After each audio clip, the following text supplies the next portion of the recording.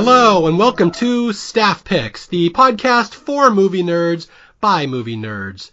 As always, my name is Mario Lanza, and again, welcome to the show here. This is the podcast where we take movies that are perhaps a little underrated, underloved, or in today's case, kind of unknown, and we hype them up a bit and try to basically introduce movies to the world to an audience that may not have seen them before. So, special treat today. This is the first horror movie we are doing on Staff Picks, and I'm very excited about this because horror is my greatest love, and it is funny. I am a comedy writer in real life, but if you ask me what type of movies I know the best, horror movies, obscure horror movies, these are absolutely all my babies we're going to talk about. And today's movie is a 1974 movie called Black Christmas, commonly known as the grandfather of all modern slasher films, and we'll get into that. We have a lot to say about this one. I just have so much to say about this one, and I don't want to bury the lead too far in here. So, without further ado, let me introduce my guest for today. Joining me to talk about Black Christmas is a reader of mine, and in fact, I have very fond feelings for this as my co-host today, especially because I would say he is a devotee of mine, and I say that because several years ago on MySpace, I wrote a website called 10 Great Horror Movies Most People Have Never Seen. And this guy, Mike, was one of my readers. He's seen all the movies. Basically, he's seen everything I've ever recommended. He's one of my longest running readers on the internet. And it's actually been reciprocated over the years where he's now recommending stuff to me where I'm watching. Like he recommended Arrested Development to me. He recommended Nathan for You, Always Sunny in Philadelphia. So basically, my guest today is a younger version of me. And so, welcome to the show, Michael Feeney. Thanks, Mario. I appreciate it. That's a big thing to step into, being known as the younger version of you, but hopefully I can live up to it a little bit. Well, the younger version of me was quite the nerd. Are you a nerd, or were you a nerd? I have to just get that out in the open here. Absolutely, growing up. I was cool probably in my 20s a little bit, and now that I'm in my 30s, I'm back to the way I used to be, just an older version. Excellent. Welcome back. Welcome back to the club. It's good to have you aboard. Thank you so much. I was cool for about a decade, and at least I think, but not anymore. And now you're doing podcasts about obscure horror movies, so you're swung back to not being cool again.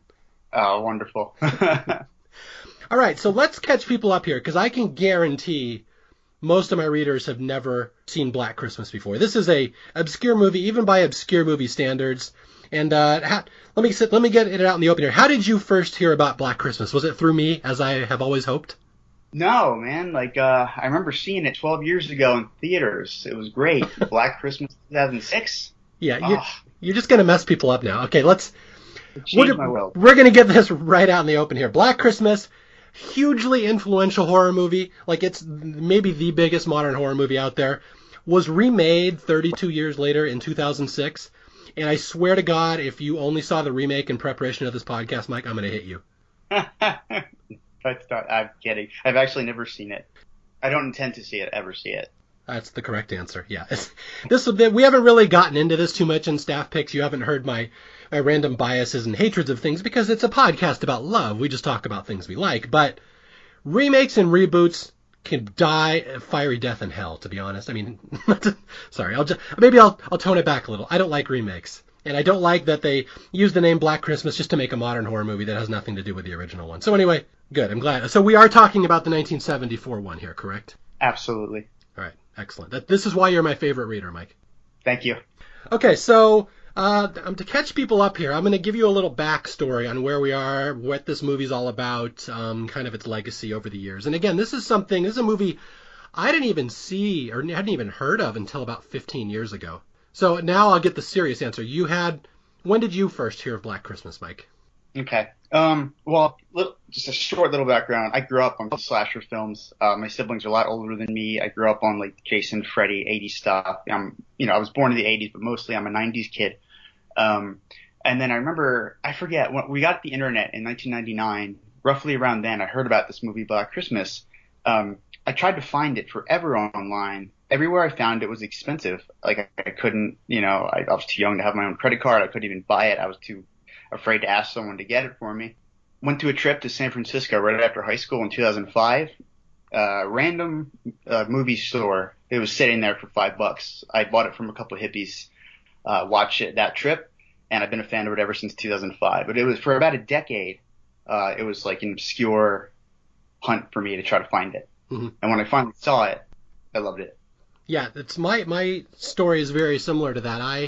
I just vaguely heard about it. I just for years I would collect these names of movies, horror movies especially, in my head that I wanted to see one day.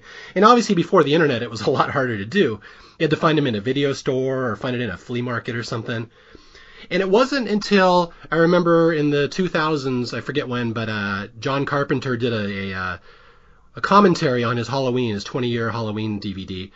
And he just talks about all the inspirations for Halloween and where it came from. And as a budding horror movie expert, I was always under the impression that Halloween was the grandfather of horror movies. It was like the first modern slasher movie. It begat Friday the 13th, which begat Nightmare on Elm Street. I mean, Halloween was always considered the original. And then on his commentary, John Carpenter's talking about, well, this is just my homage to Black Christmas, which came out 4 years earlier. And I'm like, what was that? And so that really got the wheels turning in my head. And there was actually two movies John Carpenter mentions as an influence. He mentions Westworld, the one with Yul Brynner that he patterned Michael Myers after the unkillable gunslinger, and then Black Christmas, which he said basically that Halloween is almost a direct ripoff of Black Christmas. And that was really to the point that I realized one day I will be doing a podcast about this movie. If it influenced Halloween, it's got to be an important movie. So that was one of those things, but it was hard to find. And like you, I just found it in like a Sam Goody or some DVD store that just sold old used DVDs, and there it was for like $5, and I'm like, I gotta grab that. So I grabbed it and watched it, and I was just blown away at how I wouldn't say it's like the best horror movie ever, but it's like there's so many aspects of it that are so interesting and influence so many movies later. I agree. Yeah, I didn't know about the Westworld thing. I definitely knew about the Black Christmas thing. I had heard, did he mention that like the original idea for a sequel was supposed to be a sequel for Black Christmas? Ultimately, it morphed into Halloween. Is that the case? I believe that's what I heard. Yeah, and I'll get into that in a second. That's exactly what I was going to get to. Yeah, that's okay. So I'll do the little history of Black Christmas here to catch people up. In 1973, 74. There really had never been an equivalent to these, what we know as slasher movies later. I mean, you'd had Psycho, you'd had some Italian horror movies that are kind of like this, but an American mainstream like slasher movie, there was no such thing yet. And so the screenwriter, and I hate that I don't remember his name, I should probably know it, but I don't. There were some murders that had happened in Montreal in the early 70s. And so this guy wrote a screenplay kind of based around those murders, and it was called Stop Me.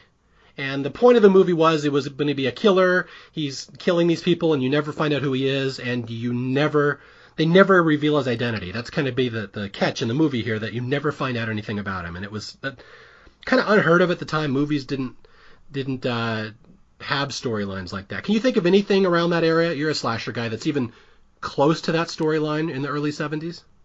To be honest, no. Yeah, I didn't mean to put you on the spot there. I thought maybe you knew a movie there that I'm not aware of, because I'm not aware of anything around that era. What you'd get is stuff like The Other, or there's one called The Touch of Satan, Exorcist. Like you'd get lots of devil movies around then and stuff like that. But again, the slasher movie until Texas Chainsaw Massacre, there's nothing like that. So anyway, they had this storyline for a movie called Stop Me. Oh, and they also wanted to work in some of the old urban legend about the calls are coming from inside the house. That's another thing that happens in Black Christmas. So all these aspects were worked together into this screenplay. It didn't get made. No studio would touch it. It's like, no, we don't do movies. It's just people murdering each other. Like there's no audience for that, of course, right? That's never going to catch on. So anyway, Stop Me isn't going to get made until a director named Bob Clark gets involved. And this is where it becomes really interesting, because you're aware of Bob Clark's other movies he made after Black Christmas, correct? Yep. The Christmas Story, for one. Christmas Story, yes. By sequel, I guess, in a way. Yes. Similar stories. Yeah, Bob Clark is famous for really 4 movies. He made one called Children Shouldn't Play with Dead Things, which is a horror movie from the early 70s. I don't happen to think it's anything all that special. Then he made Black Christmas. And then about, 10 years later, he made Porky's, which is... Really, if you grew up in the 80s, you know Porky's. It's a movie about showers and boobs. And then he made A Christmas Story. And those were his 4 biggest movies. So this is a movie made by the guy who made A Christmas Story, which I think is fantastic. Have you heard, Mario, that he was an executive producer in the Black Christmas remake?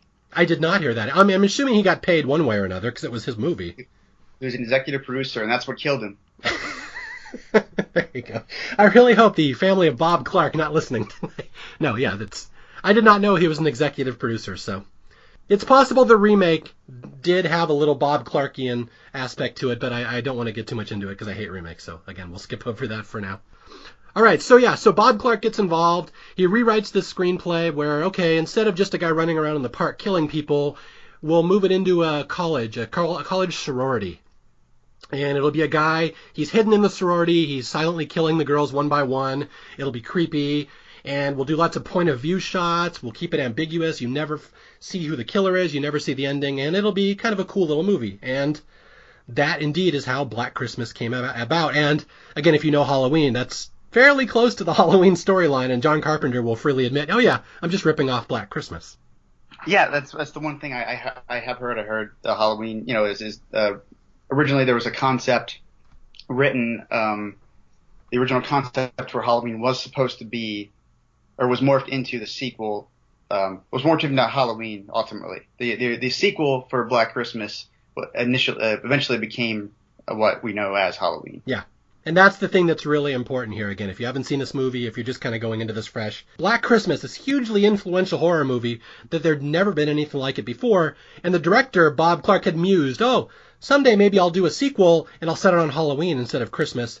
John Carpenter took that, ran with it, and will fully admit, it's really, I only made my movie because Bob Clark suggested it, and it's really a unofficial sequel to Halloween, or to Black Christmas. And that is why this is a big movie that more people need to know about. Absolutely. I'm sure most people don't know that, even though he's freely admitted it. So, we're going to get into the plot here of Black Christmas, and this is what I love talking about. This is a nasty, evil, unsettling movie. It's just disturbing. I'm curious to think, the first time you saw Black Christmas, what was your reaction to it? I made my friends watch it. I was in San Francisco. I was 18. I didn't know what to expect. I went in thinking, this is a slasher movie. I've heard about it online. I didn't read up too much into it, so it shocked me how there was no blood involved. Mm-hmm. Like I said, I grew up with Friday the 13th and Jason. At the time, I guess my horror palate wasn't fully cleansed. I'd never seen anything like it before, so to me it was very unique. I don't know if you had the same feeling when you first saw it, how, obviously I grew up with Halloween, and I saw the similarities. Mm-hmm. Obviously at the time I didn't know the connection between the two.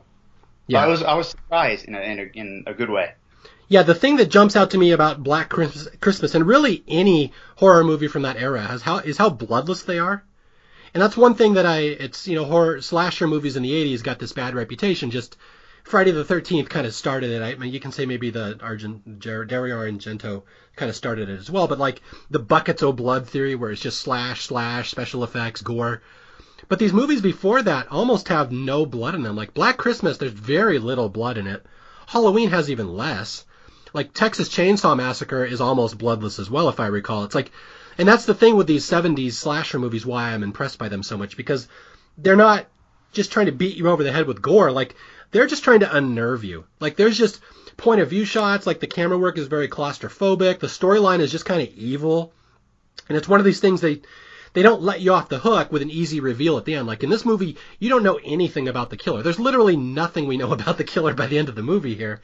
And again, it's just, all I can say is it's an unsettling movie. It just kind of sits with you. Right. Would you even call it a slasher? I would not. I don't think it's a slasher movie. I agree. Yeah, that's an excellent question. Yeah, it's the slasher movie. Again, Halloween is not a slasher movie. Halloween is a suspense movie that happens to have a couple kills along the way. And Black Christmas is really not much different. Absolutely agree. Okay. I guess it was the 80s brought upon the slasher genre and all the bloodletting and whatnot. Yeah, absolutely. Friday the 13th, Nightmare on Elm Street, once they started going, and then the movies were all trying to top one another, like Halloween 2, I know there was pressure on John Carpenter to add some blood to it because they had to compete with Friday the 13th now. So yeah.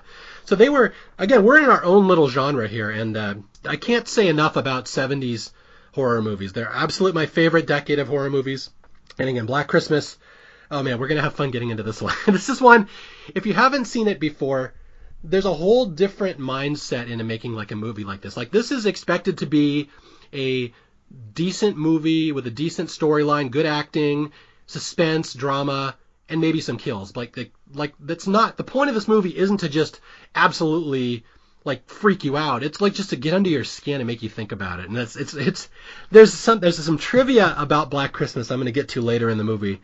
And this is this will really freak people out when they hear this one. I think you know what I'm going to talk about, right? I mentioned it in my column when I wrote about it. I'm pretty sure I know what you're talking about. And you know more about that subject, so I'll let you cover that when we get to it. Yeah, okay.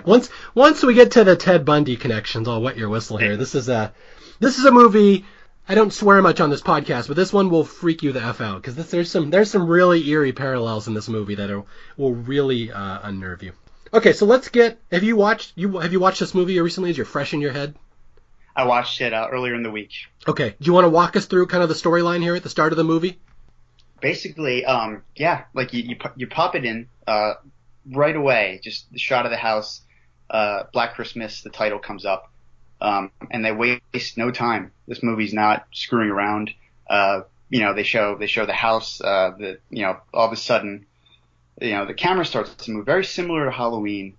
The one thing I noticed that I really liked was the shaky camera movement heading to the window, and it's someone creeping on the sorority house. And they slowly, pan up, and you see hands, and then this person climbs up into the house and up into the attic. And then I love the shot. There's one shot that it pans from one of the girls up in the hallway, and it slowly pans up to the entryway into the attic, showing that this person is there. This movie's not messing around. They're wasting no time. Yeah, like you said, it opens with not really a steady cam. They hadn't invented the steady cam, but it's a harness over the cameraman's shoulders. He's climbing up the trellis, and it's very reminiscent of Halloween. And there's all this snow outside, and you hear Christmas singing and Christmas carols. And yeah, so this is the story of girls in a sorority house. And there's this freak who's entering the house. He climbs up this trellis, goes in the attic, and really, that's the start of the movie. That's literally the first 2 minutes of the movie. And there's no backstory, no exposition. We don't know who this guy is. You just see it all through his eyes. So he climbs in their house, and we're in the middle of a holiday party. And this is where we get the cast in the movie. What do we have here? We have Margot Kidder. This is one of her big movies. You may know her from Superman. She played Lois Lane, and she absolutely steals every scene she's in this movie. We have, Olivia Hussey as our star, Jess. Before this, she was known for being in the Romeo and Juliet movie. And little trivia, that is a movie, I don't know if they still show it in schools, but for years they showed Romeo and Juliet in schools, and which is shocking because there's full nudity in that movie. And not only that, but I believe Olivia Hussey was underage, so there's full underage nudity in that movie, and they showed it in schools for years. So this is the other movie she's known for. And then we have John Saxon, who is also in The Nightmare on Elm Street later, playing the cop. And those are the main stars. Am I leaving anybody out there? I think they're probably the big names. Oh, Andrea Martin. Sorry.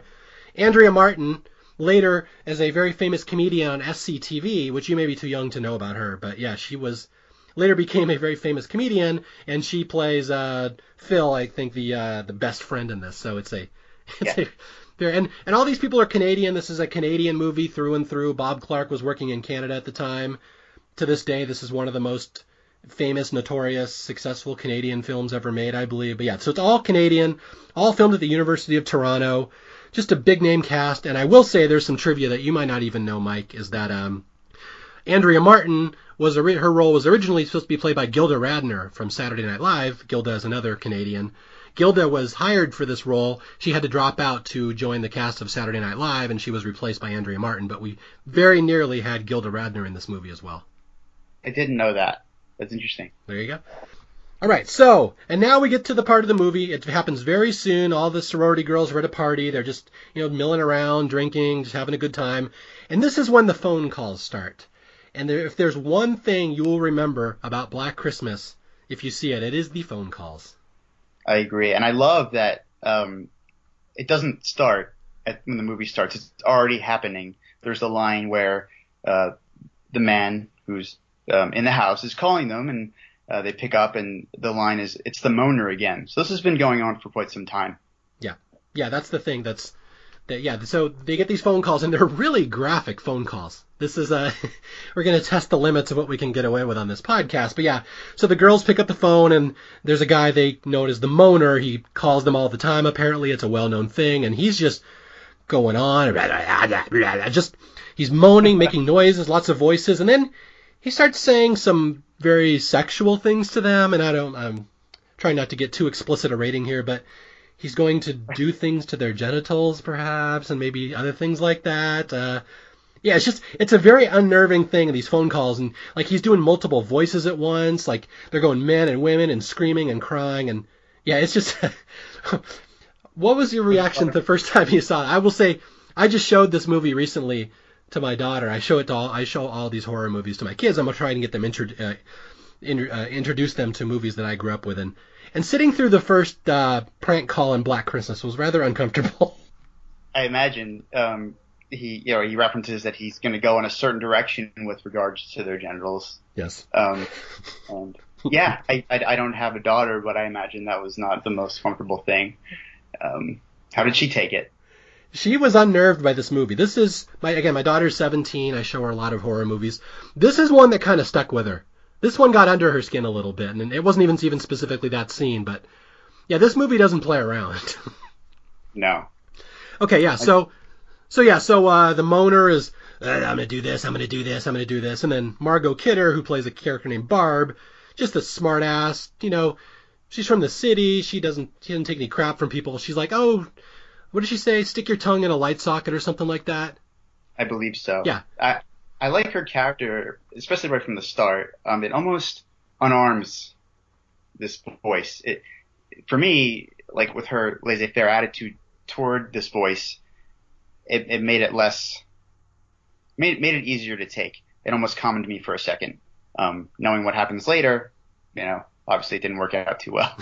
Yeah, there is a lot of comic relief, especially in the first half of this movie, that kind of diffuses the tension, because you have this really horrible prank call. And again, if there's any women out there who have received obscene phone calls from people, it's a horrible, terrifying thing, I'm sure. In this movie, they are about the worst you're ever going to hear. And he's going on about what he's going to do to them. And Margot Kidder says, oh, you stick your tongue in a light socket or something, go away, go to hell. And then he just lowers his voice and says, I'm going to kill you. I love that line. Yeah, it's enough to bring it up. Just so calm, gibberish, and then I'm going to kill you. Yeah, very matter of fact. All right, so here we go. So the prank calls have been coming for a while, and then he says he's going to kill them, and unaware to them, he's been up in the attic. He's living in their attic right now, and this is going to become a plot point later where it's going to become important later. So anyway, it's Christmas time. They're all finishing their party, and they're all getting ready to go on vacation, go on trips with their boyfriends or families or whatever. And this is where we get the first murder in the movie. Yeah, I believe the character's name is Claire. Mm-hmm. She goes. She hears noises up in the attic. I believe it's the cat. I believe is it her cat? It's like the house cat, Claude. Yes, Claude. But it is Billy, right? Billy, we know the killer, his name is Billy. I don't know if that's actually his name. That's just the voice he uses on the phone. But yeah, Billy would be the killer that we're going to refer to him as. Is he the one? Does he makes the cat noises? I believe. Oh, I never thought about that. I thought maybe it was just the cat. I never even crossed my mind he was the one summoning them up there. That's how I took it. He was luring them up there. And a quick little story. When I was watching it earlier in the week, it was still light out. I was watching it in my office. I work at home, and I had the door shut. It was still light out. Door shut. All of a sudden, right before that scene starts to happen, as the meows are happening, I hear the door slowly creak open, and a chill went up my spine. This movie is intense. Like I felt, it makes you feel like someone's going to break into your house. Yeah, it makes any minute. It makes you feel very unsafe. And it's funny, I was actually watching the director's commentary, and they even talk about that, where they specifically did the camera work to make it as voyeuristic and make it as claustrophobic as possible, because they just want the audience to be uncomfortable. That was going to be one of my points later. You feel like a voyeur watching this. Yeah. Like I feel like I'm doing something wrong. But anyway, the door opened, and it was my cat, so I thought that was a little interesting. There's meows happening in this movie, so I was a little creeped out by that scene at the moment. And luckily you went to the flask of vodka hidden in your toilet tank to calm you down. I did. I like, what's her name? Miss McHenry. I like to refer to her as Bizarro Mrs. Garrett. Yes. Yeah, the house mother, perhaps not a paragon of virtue and lack of vice. Yeah, she's seen smoking, drinking, swearing. She has sex posters all over the wall in the sorority. Maybe not the best role model. And again, it's some of the, comic relief in this movie. There's a lot of little laughs they use to diffuse the tension. And it'll last about half the movie. And then once Mrs. Mack's gone and Margot Kidder's gone, no more comic relief the rest of the movie. They will not let you off the hook the second half. No. Okay, so let's get back to the first murder here. So anyway, yeah, this one girl, Claire, is going upstairs to pack. She's about to leave on a trip with her boyfriend, and she hears a noise in her closet, and she goes over to investigate, as you do in horror movies. You investigate the noise. And as she gets to her closet, a man who's been hiding in her closet kind of lunges out with a plastic bag that she had her dresses or suits wrapped in. He stretches it around her face, suffocates her, a very horrible way to go. And this will lead to one of the images in this movie that is really one of the creepiest things I've ever seen in a horror movie, really. We're going to keep cutting back the entire rest of the movie. He will have her body up in the attic, wrapped in plastic around her face, with her in a permanent scream on her face as she died suffocating. And we will keep cutting back to this face wrapped in plastic the entire rest of the movie, because that's Billy's first kill here. That's his little trophy he's going to keep up there. Right, and he puts her by the window. If you stand at a certain point, you could probably see her up there. Mm-hmm. I don't know if Canadians don't know how to look up or what their problem is, but he's up there chilling the whole time. You don't want to look up because you get the snow in your eyes. It's always snowing. But yeah, he literally poses her in the attic, and it's almost like a Psycho type homage with the body up in the attic of the creepy house. Okay, yeah, so that's the first kill in the movie, and again, I can't reiterate enough how bloodless it is. There's not a drop of blood. It's not really, I mean, there's kind of a lunge as he comes out and gets her, but it's not a cheap jump scare with a loud noise. There's no false scares along the way. It's played pretty straight for a horror movie, and it's one of these things that I love about movies like this. They don't beat you over the head with the horror effects. They know the horror stands on its own. Some guy just killed a girl in her bedroom, and she was just getting dressed for a trip, and the horror is enough. You don't need to beat people over the head. Just let the scene breathe, and it works fine. I agree. And to follow up on that point, I love that, this horrific thing happens, and in between there's just these moments of calm, just like mundane moments, like they're just going around living their life, having conversations, cutting to the police station, and leading into the next death scene. Like there's hardly any build up to these kills. Very little. Yeah. It's unique in that way. Yeah, Halloween does that pretty well as well, although there's the one really long extended scene with the girl in the laundry room that goes on forever until she's killed. Black Christmas doesn't do that. Black Christmas has a story to tell, and again, the kills just kind of happen incidentally along the way to keep the ramp up the tension, but they're not, the point of the movie isn't just long extended stalking scenes. All right, so let's see here. So we've lost our first victim, Claire, and this is where we're going to meet a couple of boyfriends in the movie, and I'm going to mention them for two reasons. One, because one of them becomes very important to the plot, and the other one becomes very important to my Ted Bundy story later. So I got to mention Claire. She's dead, she's missing, her father's looking for her, like, my daughter was supposed to come home, she was supposed to meet me, where is she? So it's this big search, and then we go to Claire's boyfriend, his name is Chris Hayden, he is a soccer player, or a hockey player, and they're asking him, have you seen Claire, blah, blah, blah, is she the type to just disappear, and no one seems to know where she is. So that's one boyfriend, and now we're going to meet the other boyfriend in the movie, who is our lead character, Jess, played by Olivia Hussey. We're going to meet her boyfriend named Peter, and Peter will become a major character here. Right. Yeah, I believe he becomes the potential suspect, or they suspect he could be involved with the mystery of Claire not being around anymore. Yeah. Peter is going to become our red herring suspect, and it's kind of the one aspect of this movie I think that maybe we could have done better with, where you have the fake red herring to throw everybody off, where we kind of know he's a red herring. It's kind of a wasted storyline, but again, we're introducing the slasher movie genre, so we can get away with it. So anyway. Yeah, Olivia Hussey's boyfriend Peter is a piano player. He's very high-strung, very artistic, and I'm just going to skip through a couple things here. There's a lot of stress in the relationship between Jess and Peter, where He has a big piano recital coming up. He flunks it. He's going to fail out of the conservatory. And we also find out that Olivia Hussey is pregnant. She wants to have an abortion. Peter absolutely will not agree to an abortion ever. And it's got to be one of the first movies. I mean, 1974 was quite early to have an abortion subplot in a movie, wouldn't you think? I agree. It was an intense scene. It took me a little bit out of it because of the giant clam that was on her head. I don't know, 70s just kind of is odd to me, but yeah.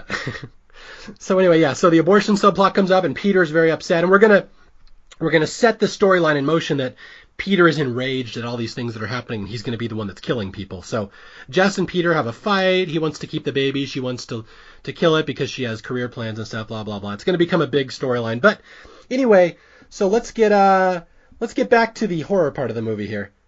So that's where we are at this point, and now we get prank call number 2. Billy's going to call back, and this is the one Mike and I were talking about on Facebook earlier this week. We were talking about our favorite scenes in Black Christmas, and this is the one you kept referencing. This is the baby phone call. Yes. I believe he's gibbering, doing his thing, and I forget the name that he keeps shouting out. I didn't take note of it. Agnes. He's like, Agnes, look, watch out for the baby. And, gives a potential, who knows what he's referring to. Could, that's part of the mystery of Billy, why he is the way he is, why he's there. Who knows who Agnes is? Could be a mother, a sister, maybe the baby. Yeah, that's the part, again, if you haven't seen this movie, if you're going to listen to this and then watch. Billy, he's doing these prank calls to these girls, and he's having full-on dialogues between two different characters. He's got Billy, he's got Agnes, he's got someone else, and they're doing a little role play that someone killed a baby or something. Like, and again, it ties in with her subplot of wanting to abort her child, but it's just creepy. Like, it's so bizarre. Yeah, it's like one dude doing 3 voices, and I've read all these stories of how they film these prank calls, and again, they're just. It's one of these the things in the movie that every time the camera will kind of zoom in on the phone and a prank call's coming, like you just kind of get filled with dread. It's like they're really uncomfortable to listen to, and that's my favorite thing that a good horror movie can do. Like they make you dread certain things. Absolutely. Correct me if I'm wrong. You mentioning whenever the phone rings, you get a little bit creeped out by it. There's hardly any like intense music in this. Is that correct? Like if the phone rings, there's no like intense music playing. It's just the phone ringing. Yeah, and that's something the director Bob Clark did, is that he specifically told his sound editors, let the scenes just play out. You don't have to throw in a crash or a cymbal or a big loud ominous noise. Like maybe a little unnerving, like a hum of a low viola or a low cello or something. And that's the thing. He specifically tried to do that. He wants the moments to speak for themselves. So no, there is no cheap music effects drowning out these calls. It worked really well. One thing I wanted to say regarding the conversation between Billy, the voice, especially with the woman, I know this came after it. I couldn't help but think of Psycho with Mrs. Bates and him doing the voices. Mm-hmm. So I don't know if there's stuff out there that they took that from Psycho. I know Psycho influenced a lot of things like Halloween and Scream and whatnot. Have you heard anything regarding Psycho and Black Christmas connection? I haven't heard that specifically, but I do have actually something to add on this topic, in that my background is in psychology, police psychology, forensic psychology. That's what I studied in college. I wrote my senior thesis in college on serial killers, so I'm quite well versed with kind of the history of how killers evolved in America, how they are portrayed, how the police view them. And what's really interesting, why I think they portrayed him this way, is because up until the mid-70s, it was believed that there was no such thing as a serial killer, that such a thing could not exist in nature, because they thought that anybody who would kill a lot of people over and over and over had to be a raving lunatic.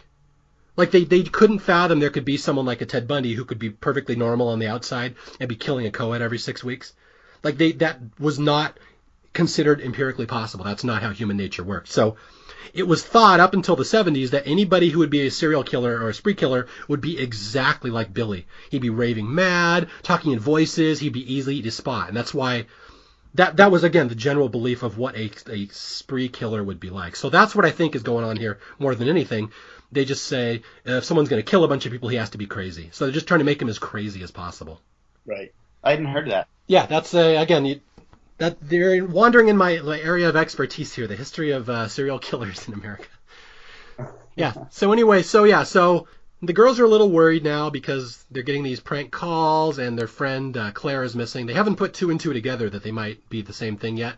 But they go down to the police report, they file a missing persons report, and the cops just kind of blow them off, and the cops are like, she's probably out with a boyfriend, and people don't get murdered. The people don't just get killed. It was believed almost all murders were by someone that knew them. Like, no, a stranger didn't kill him. Strangers don't kill people, not in the 70s. We don't do that here. So yeah, they don't take her seriously. They just think she's off with her boyfriend. And now we get the secondary subplot, which is one I kind of forgot about, in that there's another girl, not related to the story, but there's another girl in this town who's missing. I was actually going to bring that up. A lot of times when it comes to movies, I like to make up my own little theories, just for my own self, to make it more entertaining.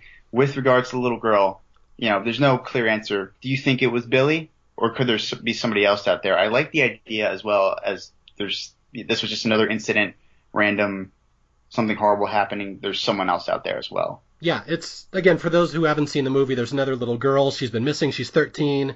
They find her body later in the park. And it's never explicitly mentioned that Billy is the one who killed her. I just always assumed he did. And the movie kind of implies that. But again, they don't spell it out. So yeah, what's your theory? You like to think he didn't do it? It was just another unconnected murder? I'm not sure. I'd like it either way. I just wanted to gauge your opinion on it. I liked, especially when the body is discovered. You don't see it, but I really like that moment. Yeah, it's people have to remember the murder rate in Canada in the 70s was like 100%. So people were dropping dead left and right. I made that up. Just making sure people are listening. Yeah, I don't know if it's related or not, but yeah, so another girl is murdered, and again, like you said, they don't see the body. There's no gore, no blood. It's just you see the mothers scream when they find the body in the park. And so now S is starting to get real in this town. We got a missing girl at the college. We got a dead girl in the park. We got these prank phone calls, and up to this point, the cops aren't really treating it seriously because they're like, this is just college. It's during the holidays. People are leaving. Like, nothing's going on. Like, this is just a sleepy little town. And so what's going to happen next here? Okay, so we got so the dead girl is found in the park, and now the action's going to ramp up a bit. Up until this point, we're halfway through the movie. We've got some characters, we've got some comic, we've got one murder, and now the murderer is going to step up his game a little bit. This is where Mrs. Mack is going to meet her fate. That's a bummer, man. I know. She's sassing off her cat. I forget what she calls him. A little prick, I believe. Yeah. Sorry to the cat lovers out there. I'm one of them. Yeah, and I believe he calls her up to the attic using, well, there's more cat noises. Maybe it's Billy, maybe it's not. Maybe he's doing the voice of two cats. 3. Yes, and then Mrs. Mack, ultimately has her booze spread around the house, goes up to the attic, and in one of my favorite shots of the movie, she's up in the little entryway I mentioned earlier. She sticks her head up into the attic. She climbs the ladder, and her upper body's in the attic, her lower part's on the ladder. You see this hook there, from the point of view of the camera, and it's Billy holding this little hook, and she's just sitting there far off from the camera, nowhere to go. She doesn't know what's about to happen to her, and then he gets her with the hook. Yeah. Although first you should point out she sees the dead body of Claire covered in plastic, which again, always the money shot in this movie. We're going to keep cutting back to that strangled Claire in plastic screaming. I love it. Yeah. Although it does beg the question, why did they have a full-on grappling hook up in the attic of his sorority? Right? And another question I pose is, was the attic soundproof? Yeah. You can hear the cat. You can hear every noise the cat makes, yet you can't hear large Mrs. Mack getting a meat hook through her head. And hear Agnes yelling about the baby and Billy. I don't know. It's an excellent question. Some fine criticism there from Michael Feeney. It's a good point. If they had less soundproofing in the attic, we would have spared some lives here. So you think Billy's doing the voice of 3 cats like, where's the catnip? Morris, where's the catnip? One of my theories, yes. I'll go with that. Okay. So Billy's doing the voices of the 3 cats. Okay, so anyway, Mrs. Mack gets a hook through the head, and Billy's got to have another souvenir up in the attic. And so here we go. So the girls come back to the house, and we get prank call number 3, where Billy seems to like calling people right after he kills someone. That seems to be his little motif here. And yeah, this is help me, help me. I know what you did, Billy. And he's going on and on. It's just more of the same. And again, you just dread when these phone calls are coming. I mean, they're so well done and effective, but like when you're watching, and I can't imagine what it was like seeing this in the theater in '74, like that phone rings and you just kind of tense up like, oh my God, what horrible thing is he going to say? Because that first call really set the tone. Like that was some vile stuff heard in a movie in the early '70s. You didn't hear words like that in the movies usually. Right. I wish I could, I wish I knew someone who saw it in theaters and if they could remember their opinion on it, or even just reviews of it back then. Yeah, and see, I'm 43, and I'm not even old enough to have seen Black Christmas. It came out like I was a baby, so I couldn't have seen it. I would have to ask my parents. So yeah, this is a very old movie. So I'm curious if we have any listeners who actually did see this in the theater. I'd really like you to get in touch with me because I'm curious what you thought of it, what the reaction was to this movie at the time, knowing that there'd been nothing like it ever before. I would also like to hear that. So if you get a new one, pass it along. So let's see here. So we got so now Jess and the other girls are quite concerned that these calls keep coming, and now we have the dead girl in the park. So now they go back to the cops. They report the obscene calls again. They're like, they're getting worse and worse. Like, we're a little scared. We're trapped in this house all alone. And Mrs. Mack, who has been murdered, they all think is left for a trip with her family, sister, I kind of forget. So anyway, they're sitting ducks now in this huge sorority house. And this is when the tension of this movie is going to start to ramp up now. Now all the humor is gone, and now it's just a 40-minute suspense ride the entire rest of the way. Yeah, once Mrs. Mack goes, all the funny's out the window. Well, and Margot Kidder's sleeping. She takes like a 26-hour nap here at some point. Yes. Okay, so anyway, sorry, I'm skipping over one Margot Kidder scene here, the fellatio scene. I forgot about this one. Sorry, I forgot about maybe the funniest scene in the movie where the girls go down and report the obscene call, and the cop on duty there is kind of a moron. He doesn't really take them seriously. So Margot Kidder decides, Barb, she's going to play a little prank on him. She goes, well, you can call us at our number. And this is back when they still used exchanges, like little letters at the start of the phone number. So she's like, yeah, our phone number is FE for fellatio, and then she gives a number, and it becomes a big running joke that the cops make fun of this one cop because he didn't know fellatio was a real word. And again, not a word I thought I would have heard much in a movie in 1974. Right. Yeah, I do love that he's the one bumbling cop, and the other ones are pretty put together. Yeah. For a horror movie. You got Lieutenant Don Thompson there, trying to save the day. Yeah, no, that is another thing that I like about this movie and movies from that era in general, is that once you get to the 80s and like the slasher movies become kind of over the top, the people in authority, the adults are all idiots, and the kids are the ones that have to figure it out. But like, the cops are really, like, John Saxon's literally, like, really doing his job here. He takes them seriously. He does his best. He's really a good cop. And again, in Halloween, even though Loomis is kind of a goofball, he's doing his best. He's not like an idiot. He's the one trying to stop everything. So, like, the authority figures aren't treated like jokes here. You got the one cop who is, but the other one really is trying to do their job, and they are trying to help these girls. It's a nice little trope of horror movies that changes later once you get up to the 80s. All right, so here we go. So this is where it starts kicking into high gear now, where Peter and Jess have a fight over the baby. She wants to have an abortion. He doesn't want to let her, and he's furious that he's failed his piano audition. So he basically threatens her.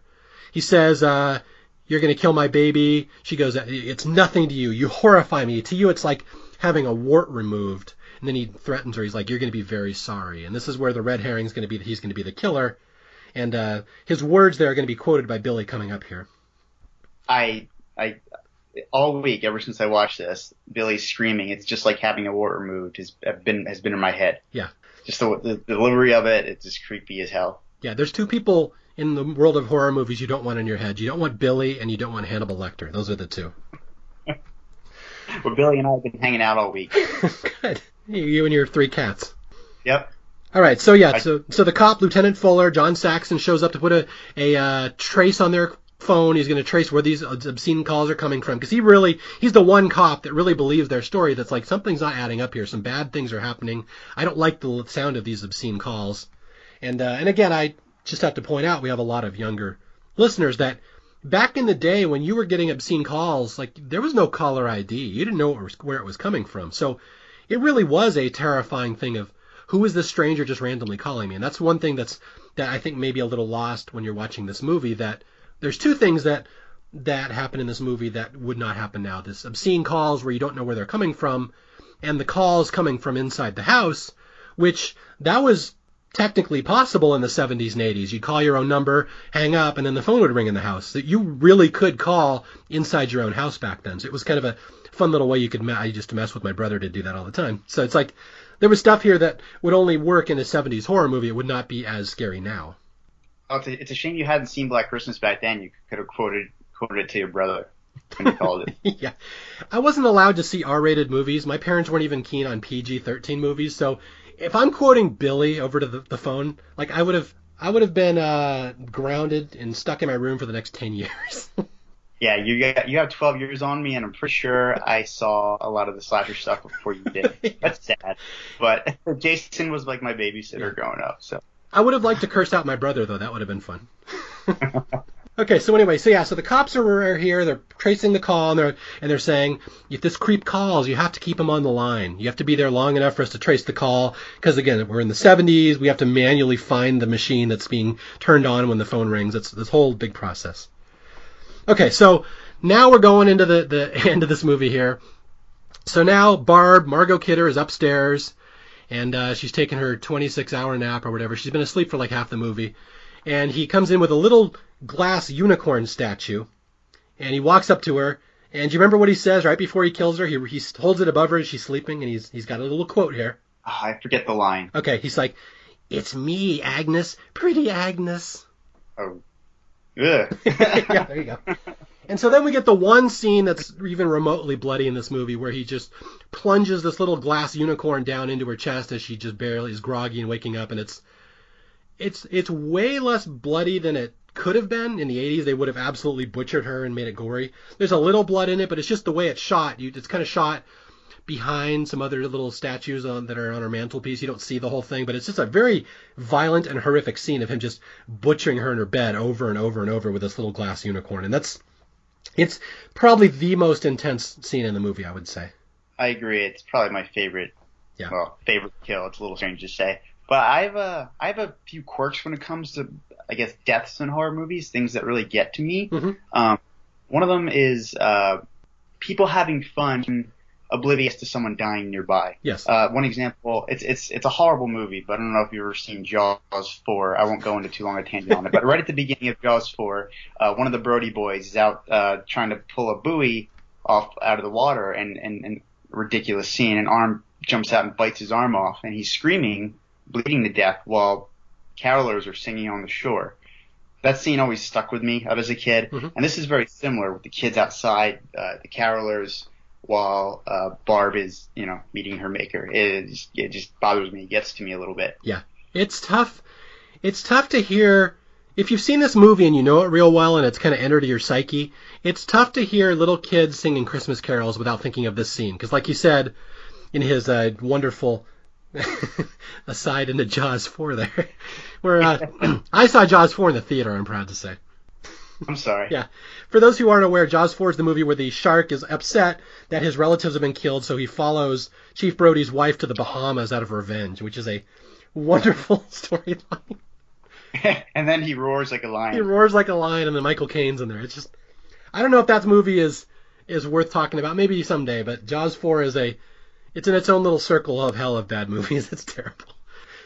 So yeah, so there's all these. So as Margot Kidder is being stabbed by this little glass unicorn, Olivia Hussey is downstairs listening to Christmas carols at the door, and it's just like Michael said, it's a very unnerving scene of innocent children Christmas singing and brutal murder all going on at the same time. You hear the carolers in the background as she's being stabbed. It's a scene that'll get you. I'll remember this one. Well, to be fair, I mean, I know the attic is soundproof, but he's not in the attic. He's in the bedroom. Do you think the kids are there as a distraction? And they're disciples of Billy? So the kids are in cahoots? Billy and the kids are working together? It's just a theory that comes into my head. I know it's not true, but it's fun to think. Yeah, I don't know if it's canon, but I think there is a theory, if one were to go with it, that the carolers are the one who's killed the little girl in the park to frame Billy. There's a theory as of 10 seconds ago that's out there in the universe now. Right. So this whole podcast is about disciples, how I've inspired you through my writings to watch Black Christmas and talk about movies and stuff. And then Billy is teaching these kids to kill like he is. So this whole podcast is about bad teachers teaching bad things to their young Padawans. Yep. Yes. So anyway, also, if any kids are listening, kill your parents. Don't stop there. Yeah. Go beyond. Go beyond. So, yeah, the vicious murder of Margot Kidder has happened, and now Billy calls again, and this is the first time that the cops get to hear Billy's voice, because the phone is all tapped, and now they get to hear what's going on, and they hear, and this is yeah, Billy reaches a new level of crazy in this one, where he's moaning and crying and screaming, and he's like, "Don't, Billy, don't, no, kill me, and he's doing all these voices and stuff, and then, at the end of the call, he just lowers his voice and he quotes the exact words that Peter just said to his girlfriend in the house about her abortion. And he's like, "It's just like having a wart removed." And like, Olivia Hussey's like, "Oh my God." And like, that's the thing that kind of tips her off that this killer may be a little closer to her than she realizes. And the cops should be realizing that too. But their first instinct is that the killer's not quoting Peter, that the killer is Peter. And so this is where the divergent opinions will come. Like, this is a kind of an important scene in the movie where the first time that Billy kind of tips off that he's in the house. Right, and still no one knows. I mean, why would you think that? Only the kids outside caroling know. Yes. They're outside snickering about it. They are.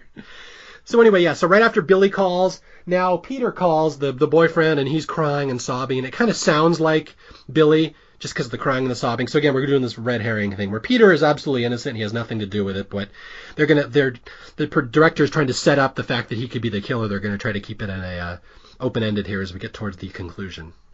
So at this point, really, there's only two people left in the house. You got Olivia Hussey, you got Jess, and then you got her best friend Phil, again, Andrea Martin, beloved Canadian comic who for some reason is in this movie. And Andrea's about to die. She dies off camera. And so really it's just Jess at this point. It's just our lone heroine trapped in this house with a killer in the attic, and only the cops half-heartedly kind of figuring out what's going on. And this is where we get Billy's last call. This is the one where he calls and he's like, "You bitch pig, you bitch pig." And he's going, males, females, and he's going, "Agnes, baby, where's the baby? Where's the baby?" And again, it's like, we've said it before, if there's one thing you're going to remember from this movie, it's these phone calls.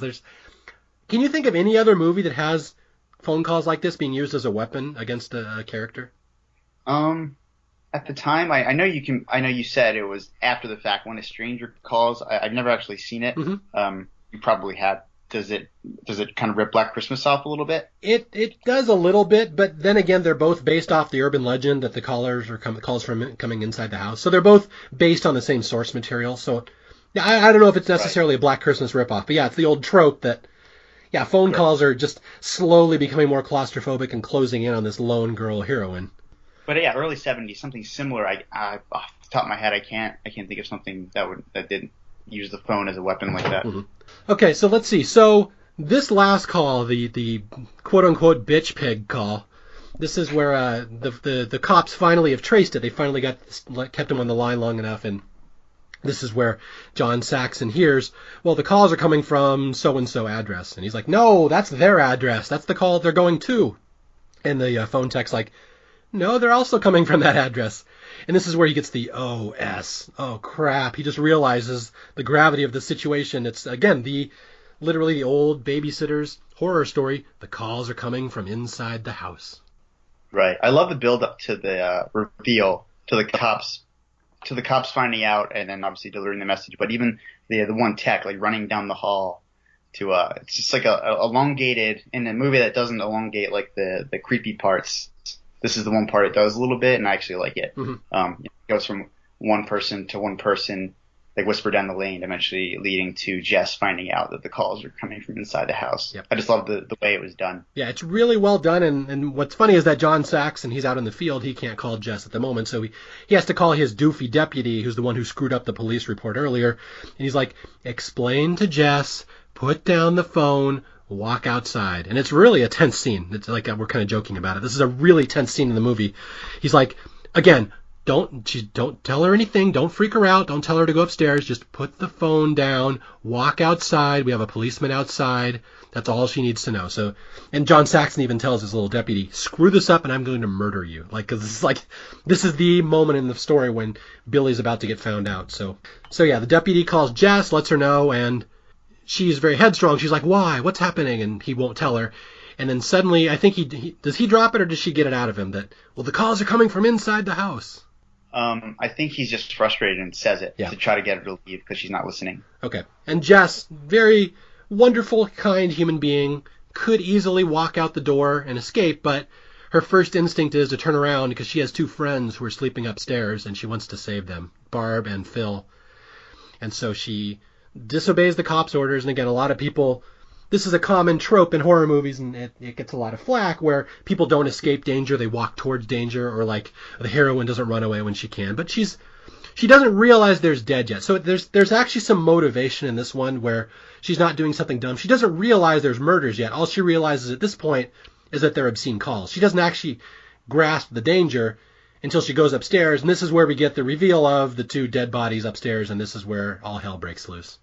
Right. And I agree that her going up the stairs trope, it didn't bother me because I don't know if it's just something about Olivia Hussey, innocence in a way, like not naive innocence. Just something about her. She wants to do good and she wants to check on her friends, like you said. Mm-hmm. I buy it. It didn't bother me. I thought it was well done. Yeah, I have to take offense at some of these horror tropes, and this is kind of a random aside, but Halloween in particular always gets crap for that. Like, the survivor does stupid things, they don't turn on the lights, and then the one that always galls me is people who have sex die and people who don't have sex don't die, and it's a comment on virginity and stuff like that. And I've heard John Carpenter in Halloween talk about that. He's like, she didn't survive because she was a virgin, she survived because she was paying attention.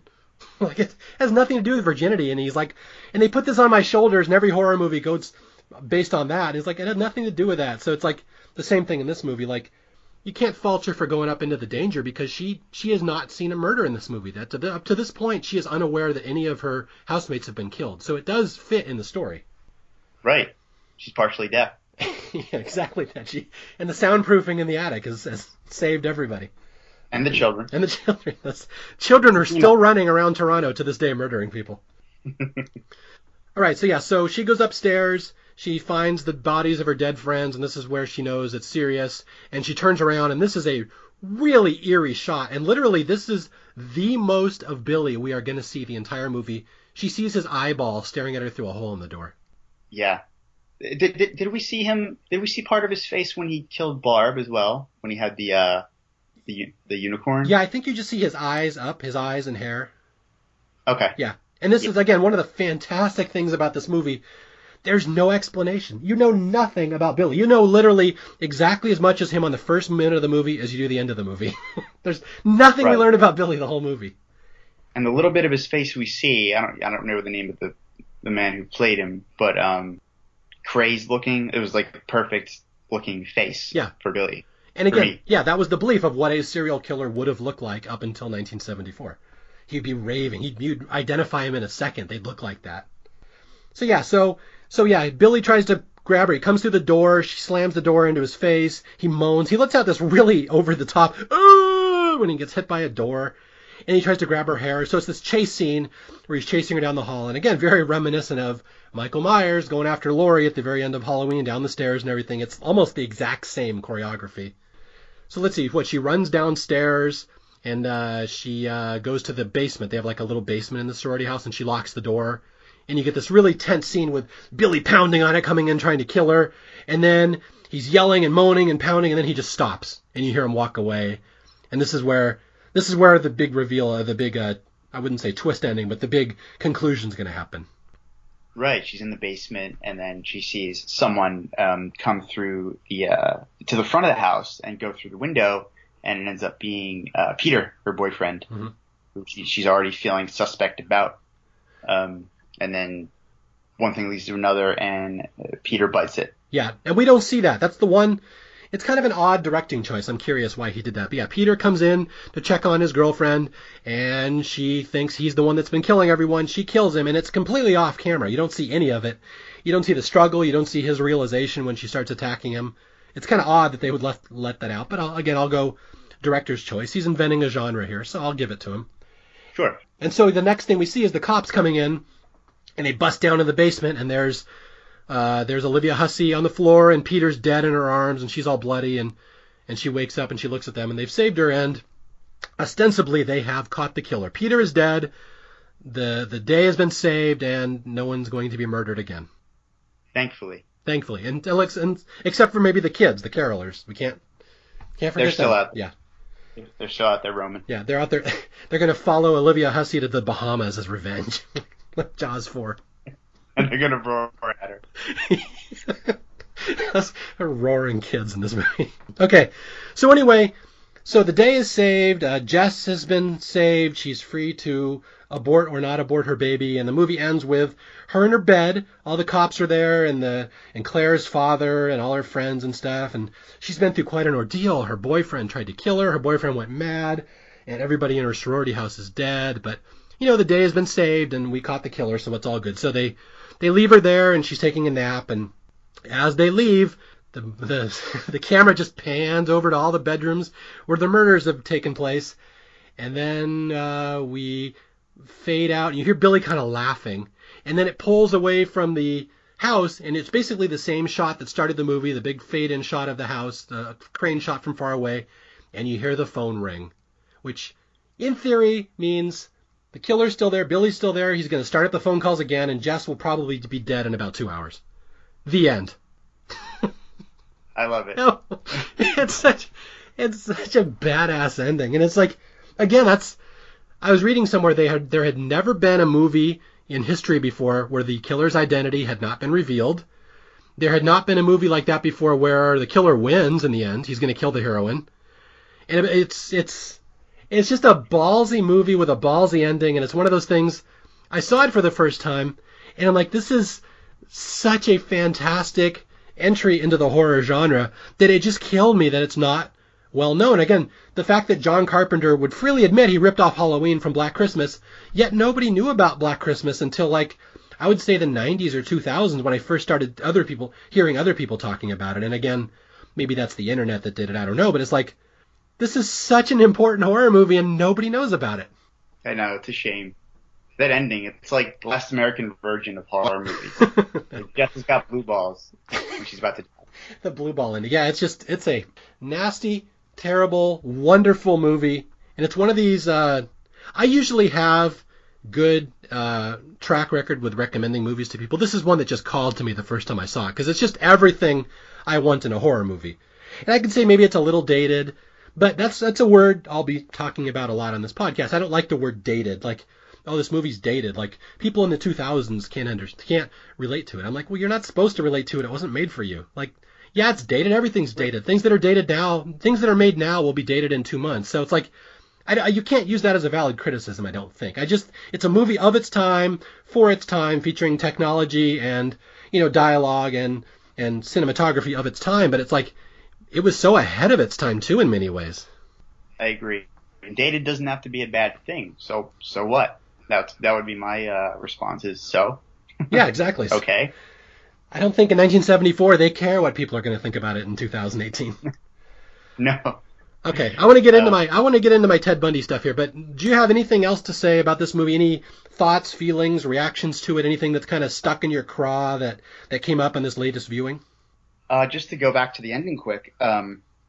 Well, going back to Claire, the body up in the attic, the whole movie with the wrap around her face. Earlier in the movie, the one shot I loved is when her father's leaving. He's still clueless, and the camera's like up in the attic, watching him drive away in a cab, and she's just sitting there, like so close yet so far. That really got to me. Mm-hmm. And then in the last shot of the movie, you hear the phone ringing. You also see her sitting up there still. Again, Canadians are too, they don't know how to look up, and she's just chilling there. And there's a cop there, we forgot to mention, just outside, close to the action. Like, she's gonna die with him out there. And that just makes it even more heartbreaking, I guess, for me. Mm-hmm.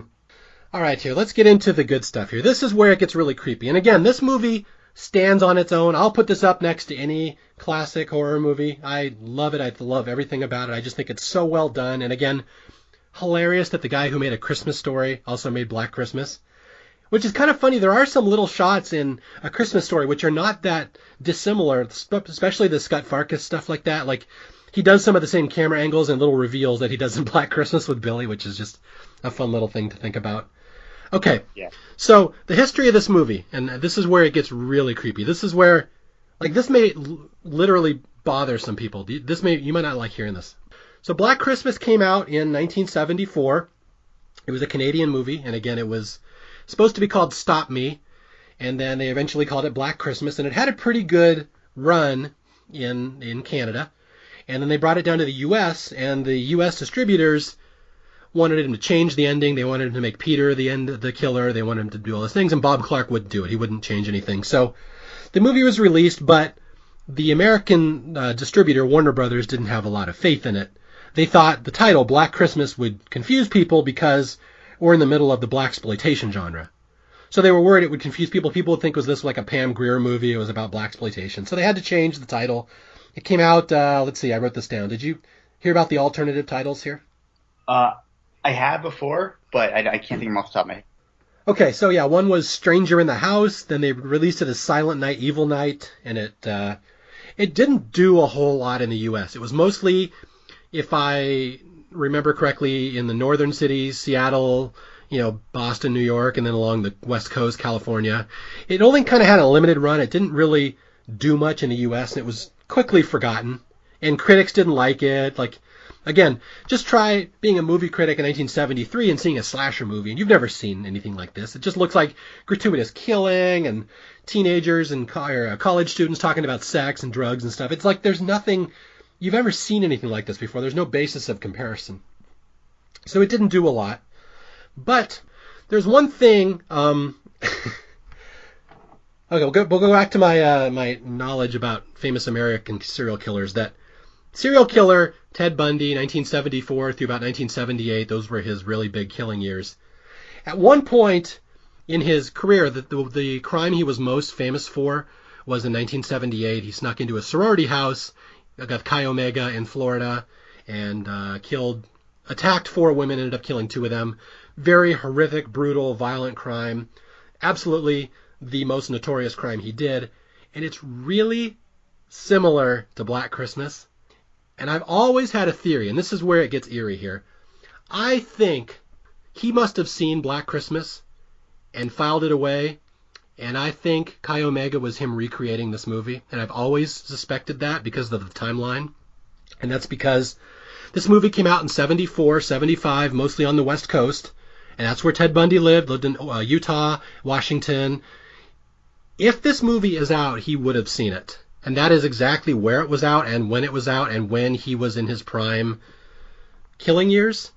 And the reason I think I feel strongly about this and why this has always bothered me is when a few years after he got caught, Ted Bundy would interview the cops and they would say, how can we catch serial killers in the future? How can we do this? And Bundy would say, one thing that serial killers do is they love horror movies. They love slasher movies. They go to them. They see them over and over.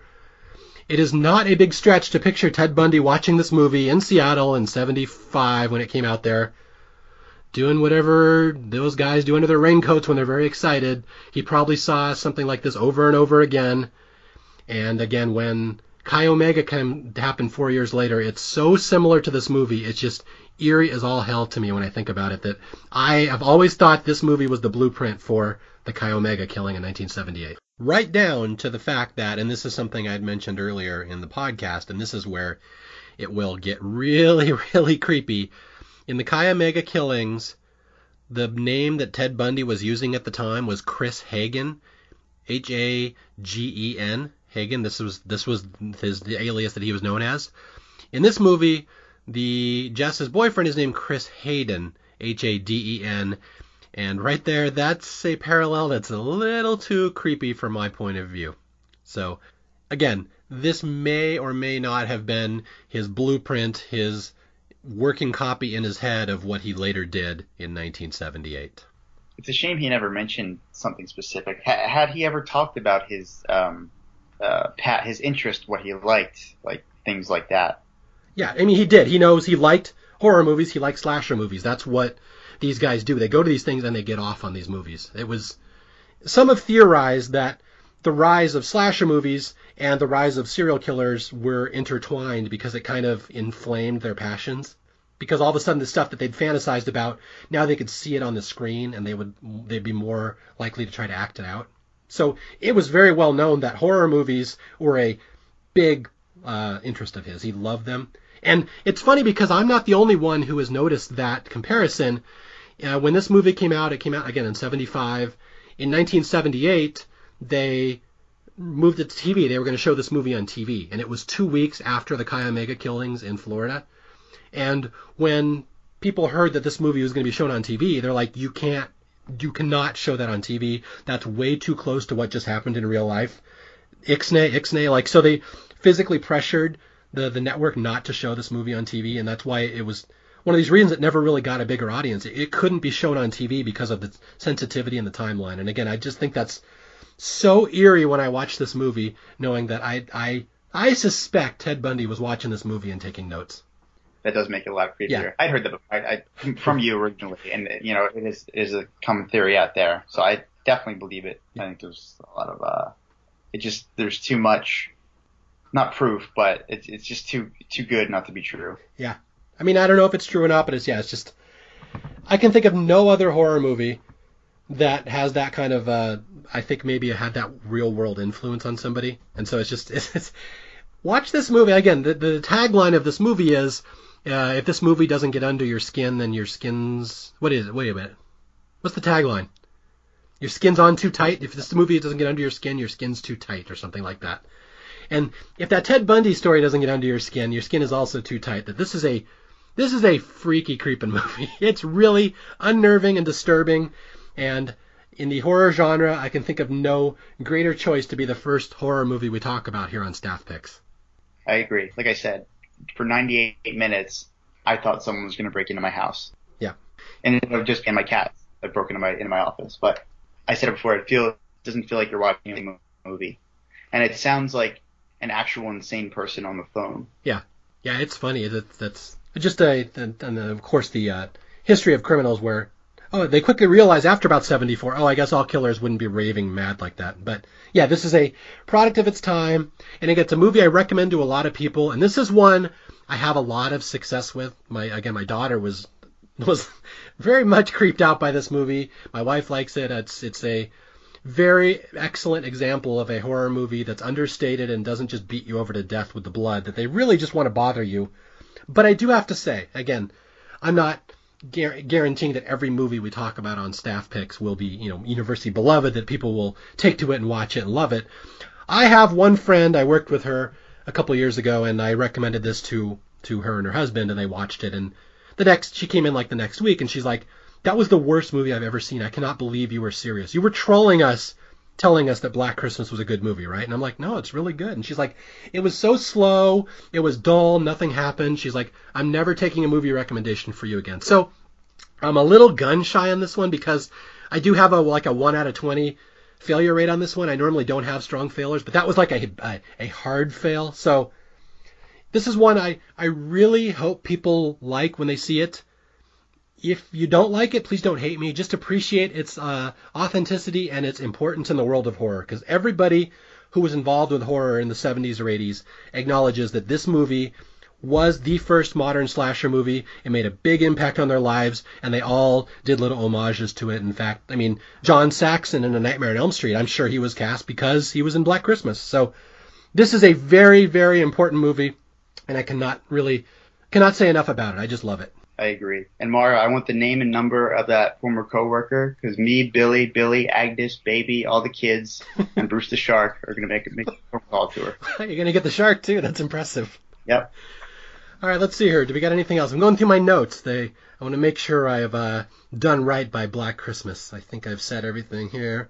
Yeah, I don't think I have. I think I've done everything I can possibly do for this movie in my goal to get people to appreciate underloved and underrated movies. Or again, Black Christmas, unknown, man. This is a movie it's unknown. Okay, I will say this. I know this. Do you know anything about the remake? I haven't seen it. I don't hate remakes as much as you. I generally don't like them. I like when they can bring about a movie that's unknown and make it known. Mm-hmm. But obviously, you and I had already known about the original Black Christmas prior to the remake. Yeah. What other information do you have about it? Okay, I just did some research right before. Wikipedia is my friend here, and I looked up some history on Black Christmas on the remake. So in the remake, what they do is they give Billy an entire backstory.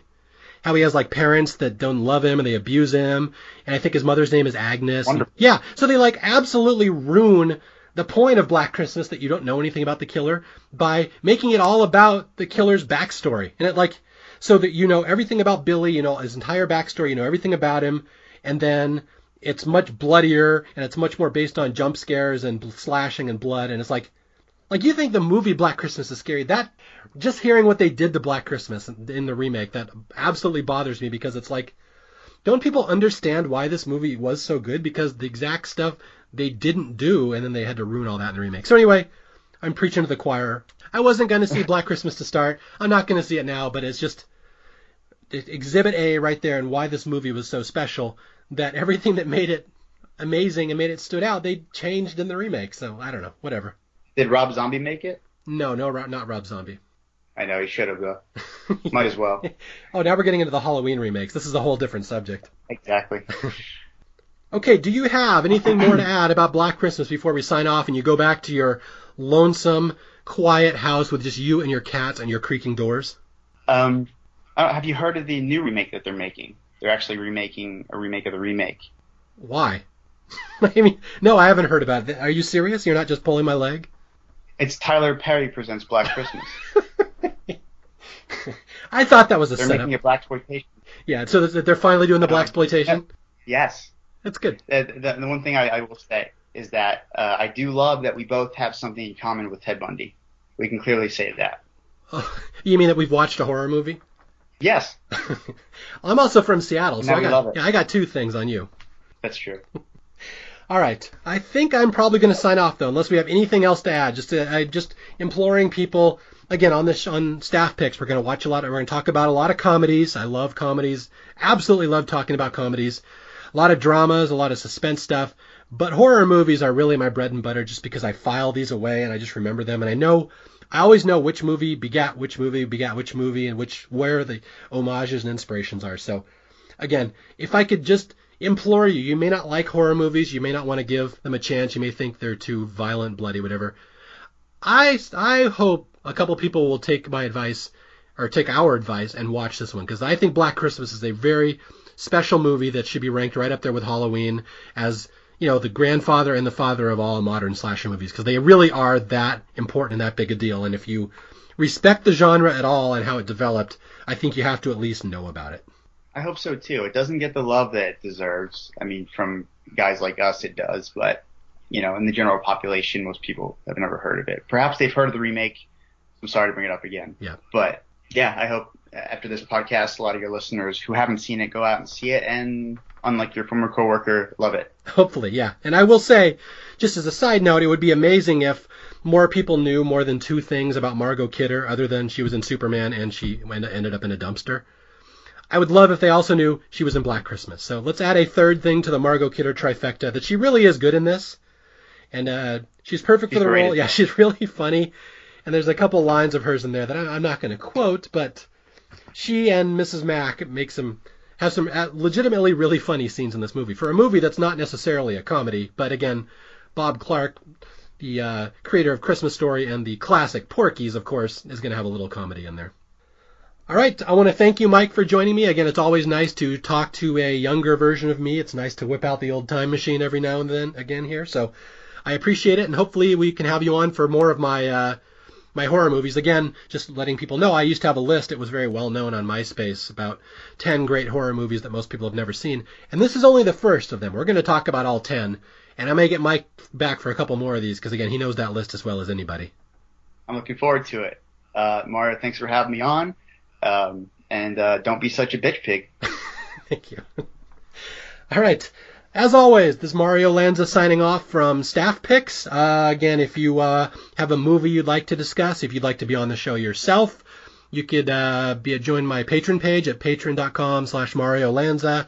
You can email me with feedback anytime. I love to hear what kind of movies you would like to talk about, or if you think I am a terrible podcaster and you have criticism on my voice or something, that's fine. I just like emails. I don't care what they say. But you can email me at staffpicspodcast@gmail.com, or you can reach me on Twitter at Mario J. Lanza. So, as always, that's one more underrated, underloved movie down, and I have hundreds more to go. So, we'll talk to you again the next time. I believe our next podcast is the Brady Bunch movie. That should be a fun one coming up. It should be a nice transition. Black Christmas to the Brady Bunch movie. That's as God intended it. And as always, I will talk to you. Thank you for joining.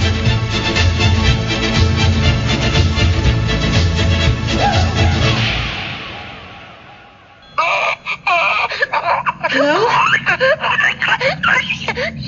Who is this?